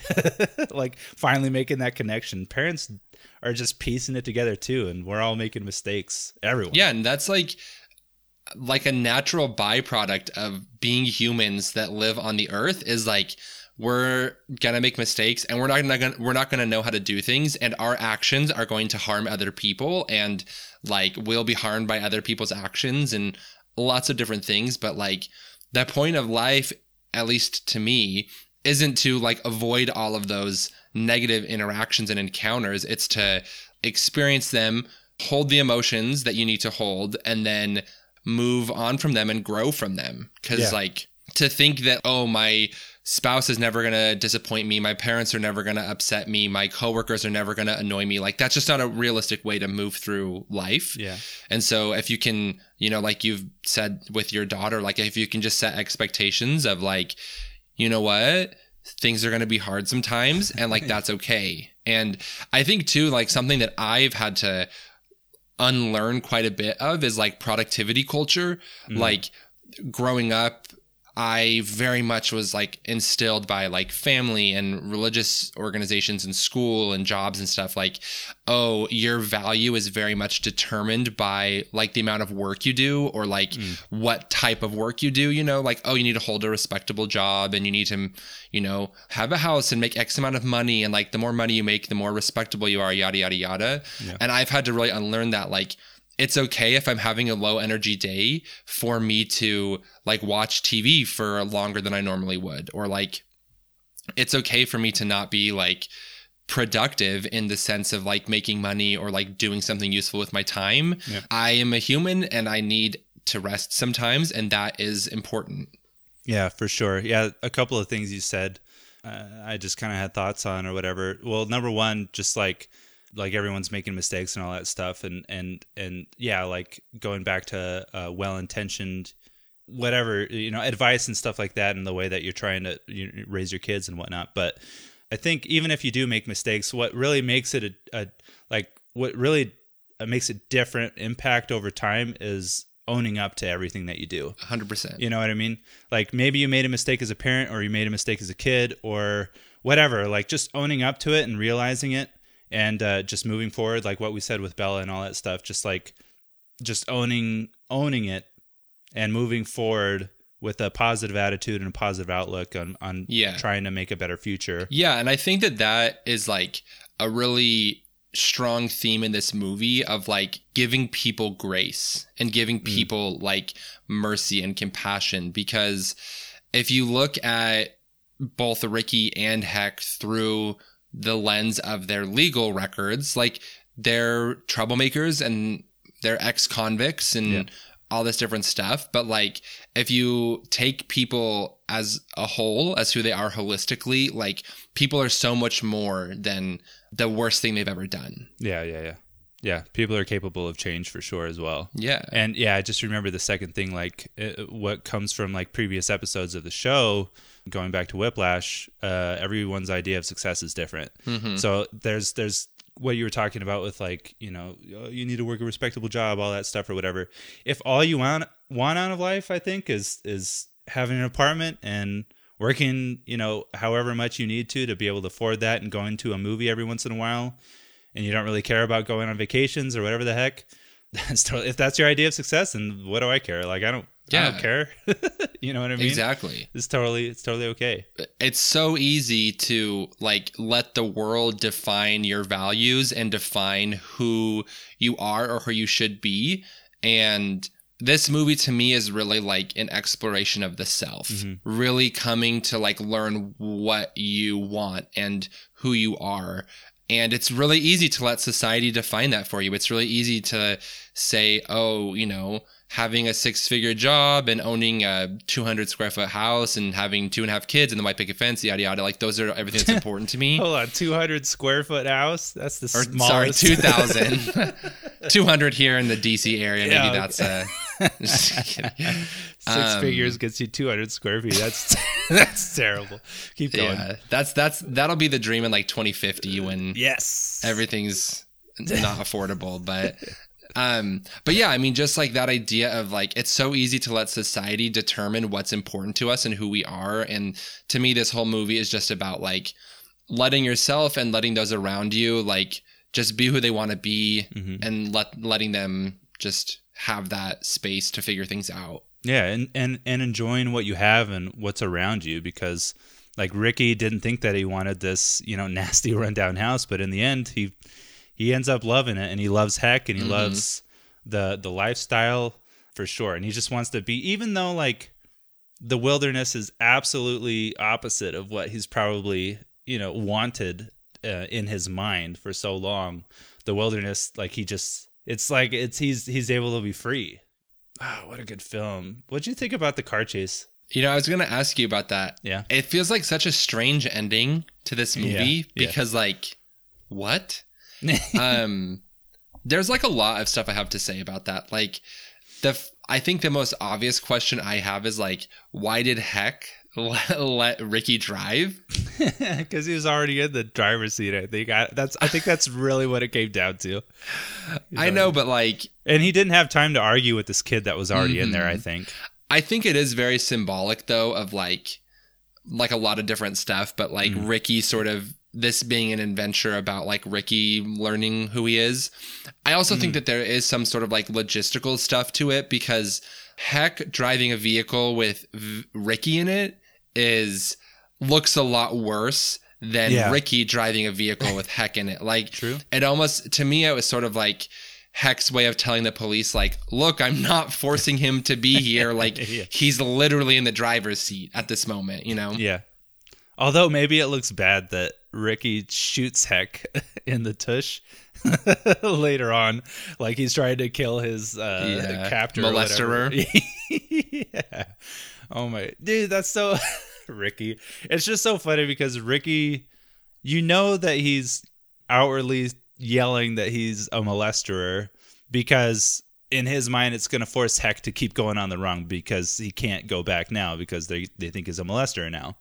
But I just love, like, it's just like that juvenile mind, and then I just love Heck's like this desperation, like, no, I'm not. It's just so good. And then he ends up shooting him. Like, it looks so bad. And that's another funny thing with Paula is when Ricky's making it look like he's gonna shoot Heck, Paula's just like, do it. It's like she desperately wants this man to die, it seems like. Yeah, I think it's I think Heck says, what are you going to do? Shoot me? And then it cuts to Paula and she's like, do it. Yeah. It's such a good scene. Yeah. No, that's really good. And then it's great because the police officer... Andy? I want to say? Yeah, Andy. You're right. Yeah. He's like... He doesn't seem to care, like, at all. Like, and at first I was just like, oh, I don't think he really cares about what's going on. He's just looking for not having to do his regular duties or something like that because he's just constantly eating the mix, like the trail mix and stuff like that. The trail mix. Yeah, that's pretty much it. And then, but you could see, though, he's just focused on the right things. Like, he just knows that this is all absurd. And he's just kind of along because he's probably just tasked to do it. But at the end, he's the only one that's actually looking out for like potential threats because he's the one that gets the hunter like at the last second before he's about to shoot Heck. So like he is on the job. He just knows that everything else that they're doing is absolutely absurd. Yeah, it's kind of funny too because it almost makes it seem like he and Paula should switch jobs. Yeah, because he has Ricky's safety in mind more than Paula does. Paula wants to see like Hector get shot. Yeah. So it's kind of interesting too. By a kid. This is going to traumatize this kid for the rest of his life that he killed a man. But she's okay with that because it's what she wanted. Yeah. Oh my. So this is kind of interesting. Yeah. What you're pretty good at stuff like this. So I have a question. Like, when it panned out to show the rest of the junkyard, I felt like there was symbolism there because was it just me or did a lot of the vehicles in the junkyard look like red cars and red trucks? Okay, so well, number one, when I saw the panned out, I'm like, this is one of the largest junkyards I've ever seen. Probably. Like, this is absurdly huge. But even bigger than Iron Giant's junkyard? Yeah, Iron Giant would have had a field day, dude. He would have loved that. But I honestly, I didn't really put together the fact that you mentioned that there are a lot of red cars. I wasn't actually paying attention to that, but maybe there weren't. That's why I was going to ask you because you pay attention to colors and stuff more than I do usually. That actually makes sense, though. I'm not sure if I wrote this down in my notes, but I did see through the trivia that I think it's a Toyota, that red Toyota, it's like from the 1980s, is actually pretty significant in New Zealand culture or something like that. Like there was actually a part of that whole chase scene that was a shot-for-shot remake of a commercial for that same Toyota truck back in the 1980s, apparently. So this deep cut joke basically for New Zealanders. And I bet you they love stuff like that, though, like Yeah. an inside joke that Yeah. their whole country can enjoy for like even when it's like an international film. Like Yeah. I bet you that's really fun. so I didn't pay attention to the cars, but maybe a lot of them were that same. It's like famous for New Zealand or something like that. I think there was also like a pretty famous New Zealander that drove that same truck or something like that. It was a big.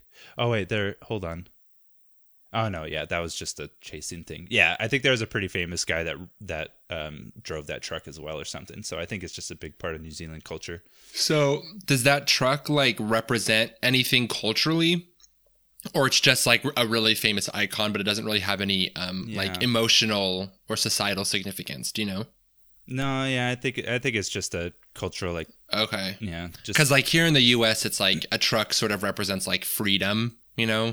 oh yeah, sure. Which is probably like, I mean, he slipped a few American ideals in there. So Yeah. and obviously Ricky like wanted to yell freedom and a blaze of glory or whatever the heck. Yeah. Yeah. I just wasn't sure if it was like, oh yeah, this is like a truck that represents like family because the commercial had a bunch of families in it or whatever. So, Oh, because, well, I mean, the reason I ask is because, I don't know, like my literary analysis radar went off when the camera panned because it felt like there was something like trying to be symbolic there because like you have this whole relationship between Ricky and Hector that sort of evolved and changed over the whole movie. And then they have this chase scene and it ends in a red car in a junkyard with like other like red cars or like other cars in general. And I just felt like something about like their relationship like or like their journey together ending in a place where like vehicles go to die, that felt like really symbolic, but I can't put my finger on it or like articulate like what it meant, you know? yeah. I don't know. I didn't see anything, and I didn't really think about it. So, yeah, I have no idea. My guess is it's just because it's just a funny deep cut joke. but maybe not. I mean, regardless of the red truck in specifically, I think their journey coming to an end in a junkyard is very symbolic, right? Yeah. Of like, there's all of these other vehicles here, like maybe representative of like other outcomes that could have happened if Bella didn't die or if Hector didn't go into the woods or the bush with him or whatever. But I think there is definitely something very symbolic about their journey ending in a junkyard. Yeah, maybe. I don't know. I didn't think about it that deep, to be honest. Maybe I should.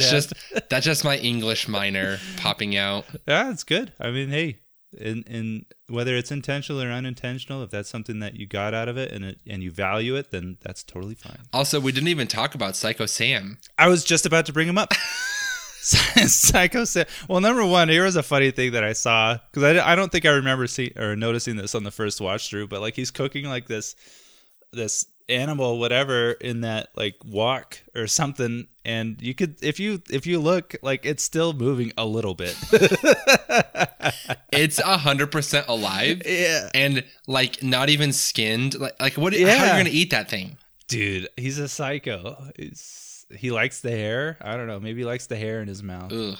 That's disgusting. Yeah, Psycho Sam's hilarious. Also, I thought it was funny. Like, obviously, it's just a funny movie or whatever, but, like, why does he have a bed and then a set of bunk beds? Like, I don't know why he would need all those beds. Literally thinking the same thing when I watched that. I'm like, Yeah. You live in a 200-foot trailer, square foot trailer, you know, and you have 3 beds. Yeah. I feel like you could have had a better use of your space here. No, it's great. That guy's nuts, too. Like, I love...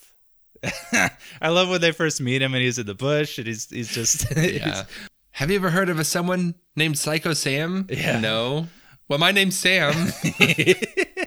Yeah. And then he feeds them those like Christmas cookies from probably 20 years ago. And Ricky's just I love how Ricky's just like, he just blows off the dust that's been collecting over decades. And like, he's just still going to eat it because he's that hungry.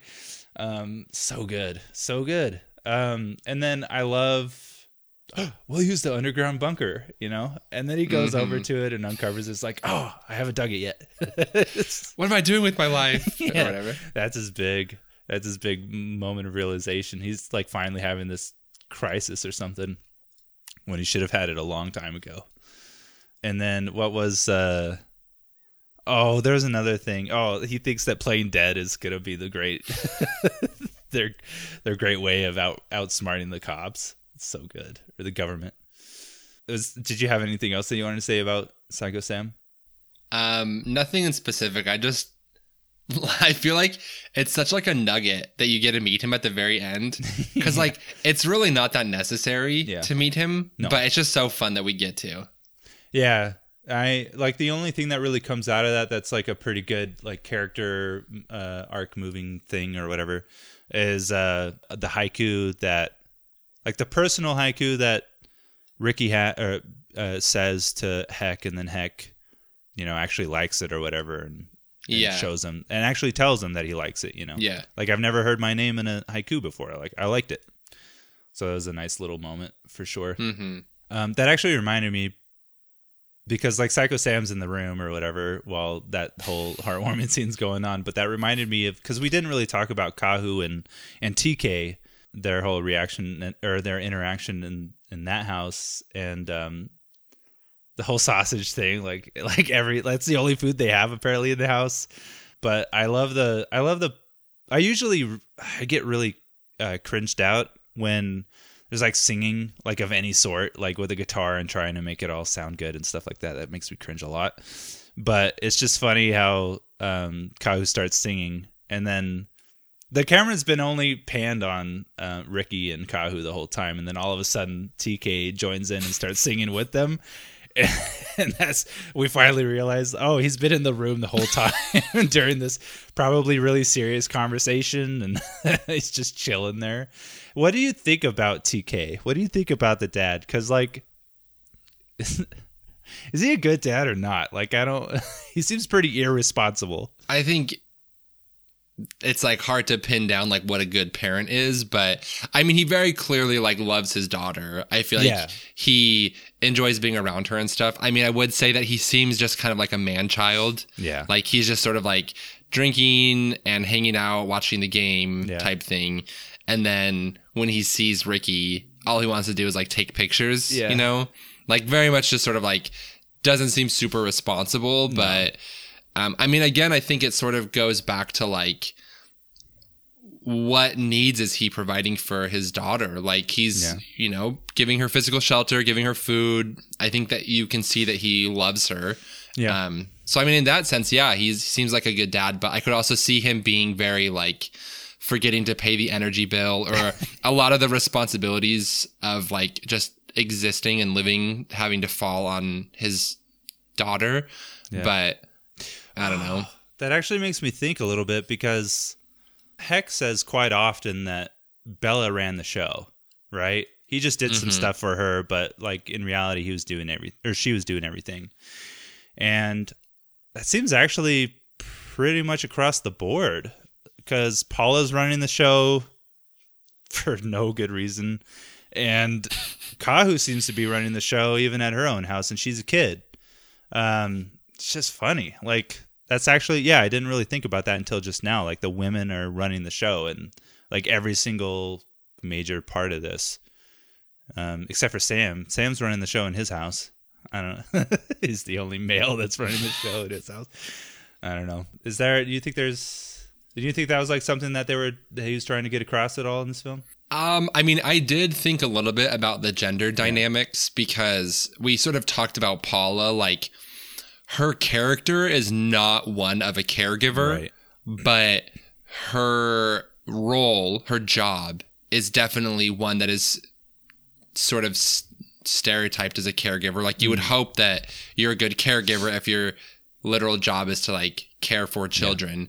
And also, like, stereotypically, like, women are considered like the primary caregivers, right? Or like women are like gentler and more nurturing and all that different stuff, which I don't know. I feel like I don't know if Taika Waititi is like trying to make a commentary on that, but there's definitely like moments where women are sort of like forced into these caregiver roles where they like maybe shouldn't have to take that on, but it's like forced on them, maybe again because society says like, oh, because you're a woman, like you're more nurturing than a man, or you are a better caregiver than a man. But I don't really think that there was a whole lot of intentional commentary on that. But I did notice that as well, that women tend to do the caregiving in this movie. And as far as running the show or whatever, Kahu's like riding a horse like nobody's business. I love the part when she's bringing Ricky back. And Ricky jumps off the horse and just lands right on his side. He doesn't really jump off. He kind of just like falls off. Like as the horse is moving, he just slides off. I love that it doesn't cut either. I love that you get the whole shot of them riding in and then him falling. Like it just makes it so much funnier. I feel like I've seen that in a few shows before, and it's like it's never not funny. It's so good every time. Yeah. That type of humor. I also really loved the reference when Heck and Ricky are being like hunted down by the SWAT team or whatever. And Ricky like mouths something. At least for me, it was unintelligible. I had no idea what he was trying to mouth. And then he eventually is like, I was trying to say that this is like Lord of the Rings. Like, it's like, really? That's your focus right now? I actually turned to my wife during that. I'm like, oh, this is like Lord of the Rings. And then he starts mouthing. I'm like, is he seriously saying that right now? And that was, I totally forgot about that scene. So good. Yeah, which is funny because that's where Lord of the Rings was filmed. Yeah, exactly. That was one of the trivia items. I didn't write it down, but it was like, that was Lord of the Rings was Peter Jackson's a New Zealander, right? Or I swear he is. Maybe he's not. I don't know. He's like other. I did not know that Sam Neill was from New Zealand. I didn't know until I watched this film too. I totally thought he was American. I watched that whole movie and I was like, this main character looks really familiar. Like he looks like the guy from Jurassic Park. Yeah. But I was like, he's American. He wouldn't have been in a New Zealand film. And then I was like, yes, indeed. Yeah, isn't that crazy? I didn't know either. Yeah. That was the craziest thing because I watched this film a long time ago, or not a long time ago, but a couple years ago. And then I remember trying to watch some interviews back then. And I saw, and he was talking. And I'm like, no, that's crazy. This guy's American. What? Yeah, that's actually something too that it was almost like I was happy to find that out. For some reason, like there's a show that we watch on Disney Plus. The kids like it, and I think it's pretty funny for adults too. It's called Bluey, and it's I don't know if you've ever seen it. Do you have Disney Plus? I think I've seen it. Okay, I've seen. I think I know. It's with the dog or something. Yeah. I've seen reference to it. That show is actually really freaking funny to me. Like they do a really good job. But I just remember watching it once, and I turned to my wife, and I was just like, anything that has like an Australian or New Zealand accent in it is instantly funnier to me. Really? Like no matter what. Yeah, I don't know what it is about the accent. It's not like I think they're a joke or whatever, but for some reason it's just the delivery of everything with that accent is way funnier to me. I do not know why. And then like maybe this is like all stereotyping or whatever, but then what's like anytime I hear a British accent, they're instantly smarter than anyone else in the room. Like it doesn't even matter. Yeah. They could be a kid, like a 6-year-old kid, and I'll be like, you're way smarter than me, aren't you? Yeah, that's definitely a stereotype. Oh, yeah. Or a cultural phenomenon. I don't know if necessarily stereotyping, but sure. The thing about like Australian or New Zealand people being funnier, I've never really heard it, but I do agree with you. I find like just sort of like the tone or the cadence that they deliver a lot of the jokes makes it a lot funnier. Mm-hmm. I think part of the reason why is because to me it sort of reads as very punchy or sort of like just really blunt. Yeah. And so it just to me reads a lot funnier, but I don't know. Well, it's like super blunt, and then also there's like this weird uptick in their voice, like at the very end. Like and it like it's always like everything almost sounds like it's in a form of a question at the end. I love it. I don't know why. It really gets me every single time. I love New Zealand. That'd be super cool to visit. That's actually me and my wife are wanting to go on like a rekindling trip or something. We just haven't been on a vacation, just the two of us, since our honeymoon, which has been like, oh wow, yeah, it's been like 6.5 years. So I think we're gonna go on a trip at the end of April because she's got a break in between school and all that stuff. And man, it would be cool to go to New Zealand. We're not going to be able to do that though. I was going to say New Zealand is a great place to go. Is it though? Have you been? So, yeah, I went like the year before the pandemic, pretty much. And it was awesome? Maybe it was earlier than that. I don't remember, but yeah, I love it. I've done some traveling, and New Zealand's my favorite place that I've ever been to. Really? Holy crap! Yeah. Now I have to go. My wife and I often joke / seriously discuss moving to New Zealand because we loved it so much. Just do it. Just do it. I would move in a heartbeat if I had a job there, like lined up. 100%, I would move in a heartbeat. Yeah.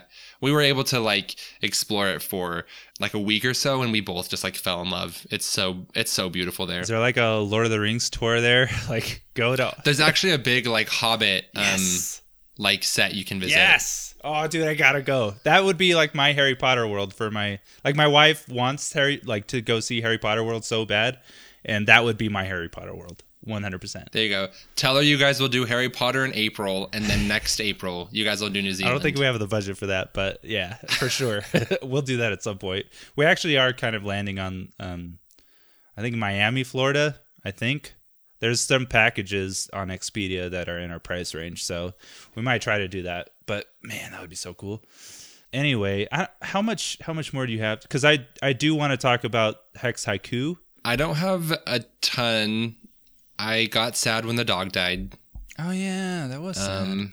That part was so sad. You just shot him. I never like when dogs die. Like John Wick. Makes me very sad. Yeah. I was the same way with you. The biggest chunk of my notes was just like funny stuff that happened or whatever. Yeah. I loved the scene where they point their guns at the hikers for the second time, and they're there's a bounty out for you. And Hex like, how much? He's like 10,000, and then Ricky's like, tell me when it gets to 20. Yeah, and then they walk away. That's so good. Yeah, I also love the whole like diabetic ranger scene where Ricky's like, are you gonna manslaughter him? I don't know if I can be here for that. That's right. And then I don't know if you noticed this, but when the ranger is rescued and he's getting taken out of the hut, Paula's like yelling at him. I don't know if you saw that, but she's like yelling like, where did they go? Yeah. I know you know something. Where are they? And it's like, this man is literally dying. It's like diabetic or whatever. Like he's like in diabetic shock right now. Like chill out, and that's just another scene where she's like so intense, it's like, calm down. Yeah. I love just going back to the hunters the second time in the forest when like they yell freeze and they literally like freeze right in their tracks. That's hilarious. And then when Ricky is by himself in the wilderness and the leaves, he's covering his face with the leaves. Like I see that wouldn't have been funny to me except for the very end when he like runs off. Like he just is like flailing his arms. It's so good. Mm-hmm. That kid is comedic gold. Yeah, he's really great at it. I also love the suicide note that he leaves. Oh, yeah. That whole thing, dude. And then it's just like the cheapest like looking dummy or whatever. Yeah. And then she's like, this isn't a burnt orphan or something like that. And Andy's like, how do you know? She's like, does this look like a human face to you? I love the fact that like he goes to the trouble of all this stuff, but of course he gets like this actual ceramic plate that's not gonna burn. So it's like this garbage, just like juvenile like face doodle on the plate. It's so good. Again, it goes back to like when a kid thinks that something they're doing is like so smart or like, oh, I'm gonna trick everybody with this, and it's like so obviously like not a body. No, yeah, it's hilarious. I remember watching that for the first time. Like I started cracking up at that, and then of course he ends up burning the entire barn down because he wasn't thinking about the fact that all this gas is just gonna catch the wood on fire. Yeah, oh, it's so good. Yeah, that cracked me up so hard. And then didn't he pin the note to the barn? So that probably all burnt up as well. That's what I was wondering too, because I'm like, this whole thing burned down. Yeah, no, the note's probably completely gone at that point. Oh my so gosh. Funny. Yeah, I think I forgot. I totally forgot to bring that whole scene up. So thank you. Honestly, this whole movie, there's like so many great scenes. It's like you really just like have to watch it. It's so good. Yeah. Oh yeah, and then when he's reading the news report of the fact that they're fugitives and stuff in that one house, he's like, it says that you're a cock Asian? They got this whole thing wrong. They think you're Asian. It's so good. Oh my gosh. Like, I feel like comedy hasn't been nearly as funny as it used to, personally. But this movie is so good. Like, it recaptures that, that magic that comedy in my mind used to have. So good. And it's not because it's PG-13. It's like, it's not super vulgar. It's not crazy. Kudos to Taika for being able to write such a brilliant film and such a funny film.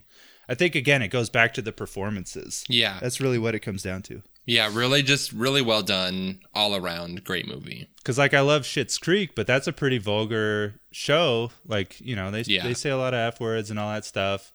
And, but it's still really funny. But it's like, man, it's so hard to come by really good comedy that's not, rated R or something like that, Yeah, I agree. It just does a really good job of catching a lot of different types of interests. It's New Zealand, man. It's all New Zealand. I give it all to the accent. Just kidding. Now the performances are great. Okay, well, if you have nothing else, I want to see if there's any other trivia that I haven't mentioned yet. I did see some trivia that all of the newscasters in the movie were like real New Zealand newscasters. Yeah. Which is so funny to me. Yeah. No, I feel like they always do that. They always actually get like the real people or something for those. And they did a good job, like, acting like actual newscasters. I'm surprised. Like, the acting was good, I think. Well, I mean, I feel like the acting very much is like this, like, conceptual, there's these people on the run and they're looking for it just felt like very 60 Minutes-y. It's like them trying to make this very, like, physical experience of being on the run in the bush, like, about freedom and about, like, fighting for what you love. It's like, no, these people are just on the run. Like, yeah, that's it. And they're the only people, I think, in the entire film that calls out, like, it's like, well, it's important that the child's safety is, like, put first, right? And then that's, I don't remember the whole interaction, but I just remember that, and she kind of, like, gets on the defensive. Yeah, I think that the newscasters say something like, because I think Paula's like, oh, he's a delinquent and he's a lot of trouble. Yeah. And they're like, but he's also a kid and we need to make sure that he's safe. And she's like, if you knew Ricky the way I did, like kicking stuff, being a delinquent. But I love her little montage that she goes into every time. Yeah. And then they just kind of look at each other like, this lady's kind of nuts. They're the only people out of everyone that thinks that she's nuts, though, apparently. Oh, my gosh. Yeah, okay, so another trivia thing is that this is like the first New Zealand feature that made $1 million New Zealand dollars in its opening weekend, I guess. Which is great. That is great. Good on them, man. Well deserved. Oh, yeah. So this movie was based off of a book. We already talked about that, written back in 2005. So this was interesting because people... I mean, it's not really a trivia item, but there was a trivia item on IMDb that was just saying, like, this is kind of basically a ripoff of Up, which it kind of is. You know what I mean? It's like this older guy, younger kid. He's overweight, not really good with wilderness stuff. Obviously, like, there's not like this weird, crazy dog bird thing going on. Psycho Sam. Yeah, Psycho. Oh, yeah. I guess Psycho. Well, not really. I don't know. He's not really accurate to the. It's like kind of like there's some. Oh, yeah. The woman dies or whatever, like right off the bat. So that's why he's a curmudgeon, at least for part of the film. I don't know. But, well, that's not why he's a curmudgeon. It's not like an accurate, really, but people were saying that. When did Up come out, though? 2009, I think. So maybe Up copied the book. So that's what I was going to say. I was going to bring up, because it annoyed the crap out of me that someone wrote that in IMDb, because I'm like, well, because I also read that this was based off of a book, and I'm like, well, if this is based off of a book, then there's no way. Like, what are you even talking about at that point? And even the first treatment of this film was back in 2005, before Up even came out. So I think it's a pretty bogus statement.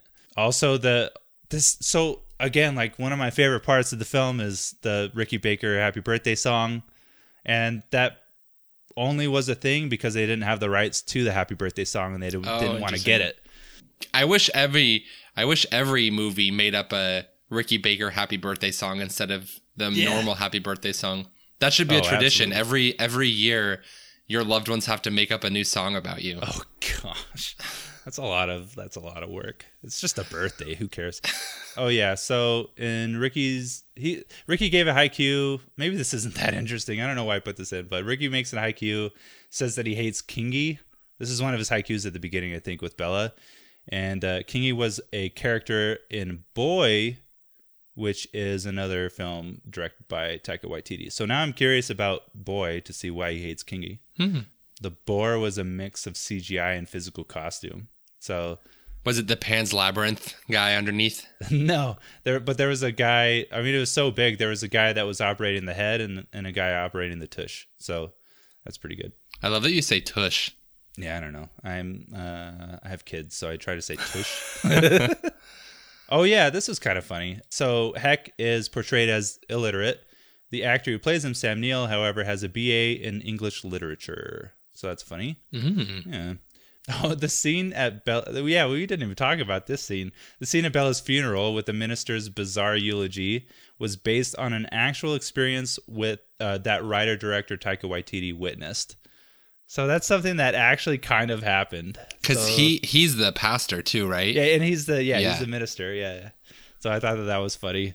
That would be so awkward to be there for that kind of situation. I love that it's like a call and response with the audience, and the lady's like, Jesus?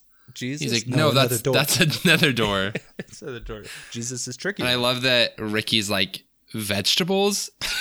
Yeah. Yeah. That was pretty funny. But what a weird, also sad. I mean, I guess maybe most of her family was in the bush, so maybe they wouldn't have known or something like that. Well, she had no family, remember? Oh, she had no family. Yeah. Oh, okay. Yeah, not very many people at the funeral, which is sad, but whatever. Quality over quantity. Yeah. So when I mentioned the movie Up, though, assuming that this is kind of a ripoff of Up, which it's not, which do you prefer, though? Up or Hunt for the Wilder People? 100% Hunt for the Wilder People. Yeah, correct. I've only seen Up once, and I did not like it. Yeah, it was pretty whatever. When people were just like, I've never cried as hard as I have at the first 5 minutes of Up. I'm like, you need to have some more hardships in your life then. Yeah. Like people say also, like 2-hour movies can't even capture the emotional resonance as the first 5 minutes of Up or whatever. I'm just like, it wasn't that sad. She was an old lady and she died. Yeah. A loved one dying is not like a pivotal masterpiece. Like, yeah. I think maybe part of the reason I don't like Up very much is because when it came out, everyone was like obsessed with it, and I have a natural aversion to stuff like that. I'm like, ugh. Yeah. Everybody likes this, so I have to hate it. I think I would have liked it more if it wasn't so fantastical. It was odd to me that they like ended up on this weird oasis place where there was these talking dogs and these weird birds and stuff like that. I was just like, oh, I would have rather had something a little more grounded. Yeah. But no, the balloons lifted it too far. Oh yeah, I did want to mention the haiku though.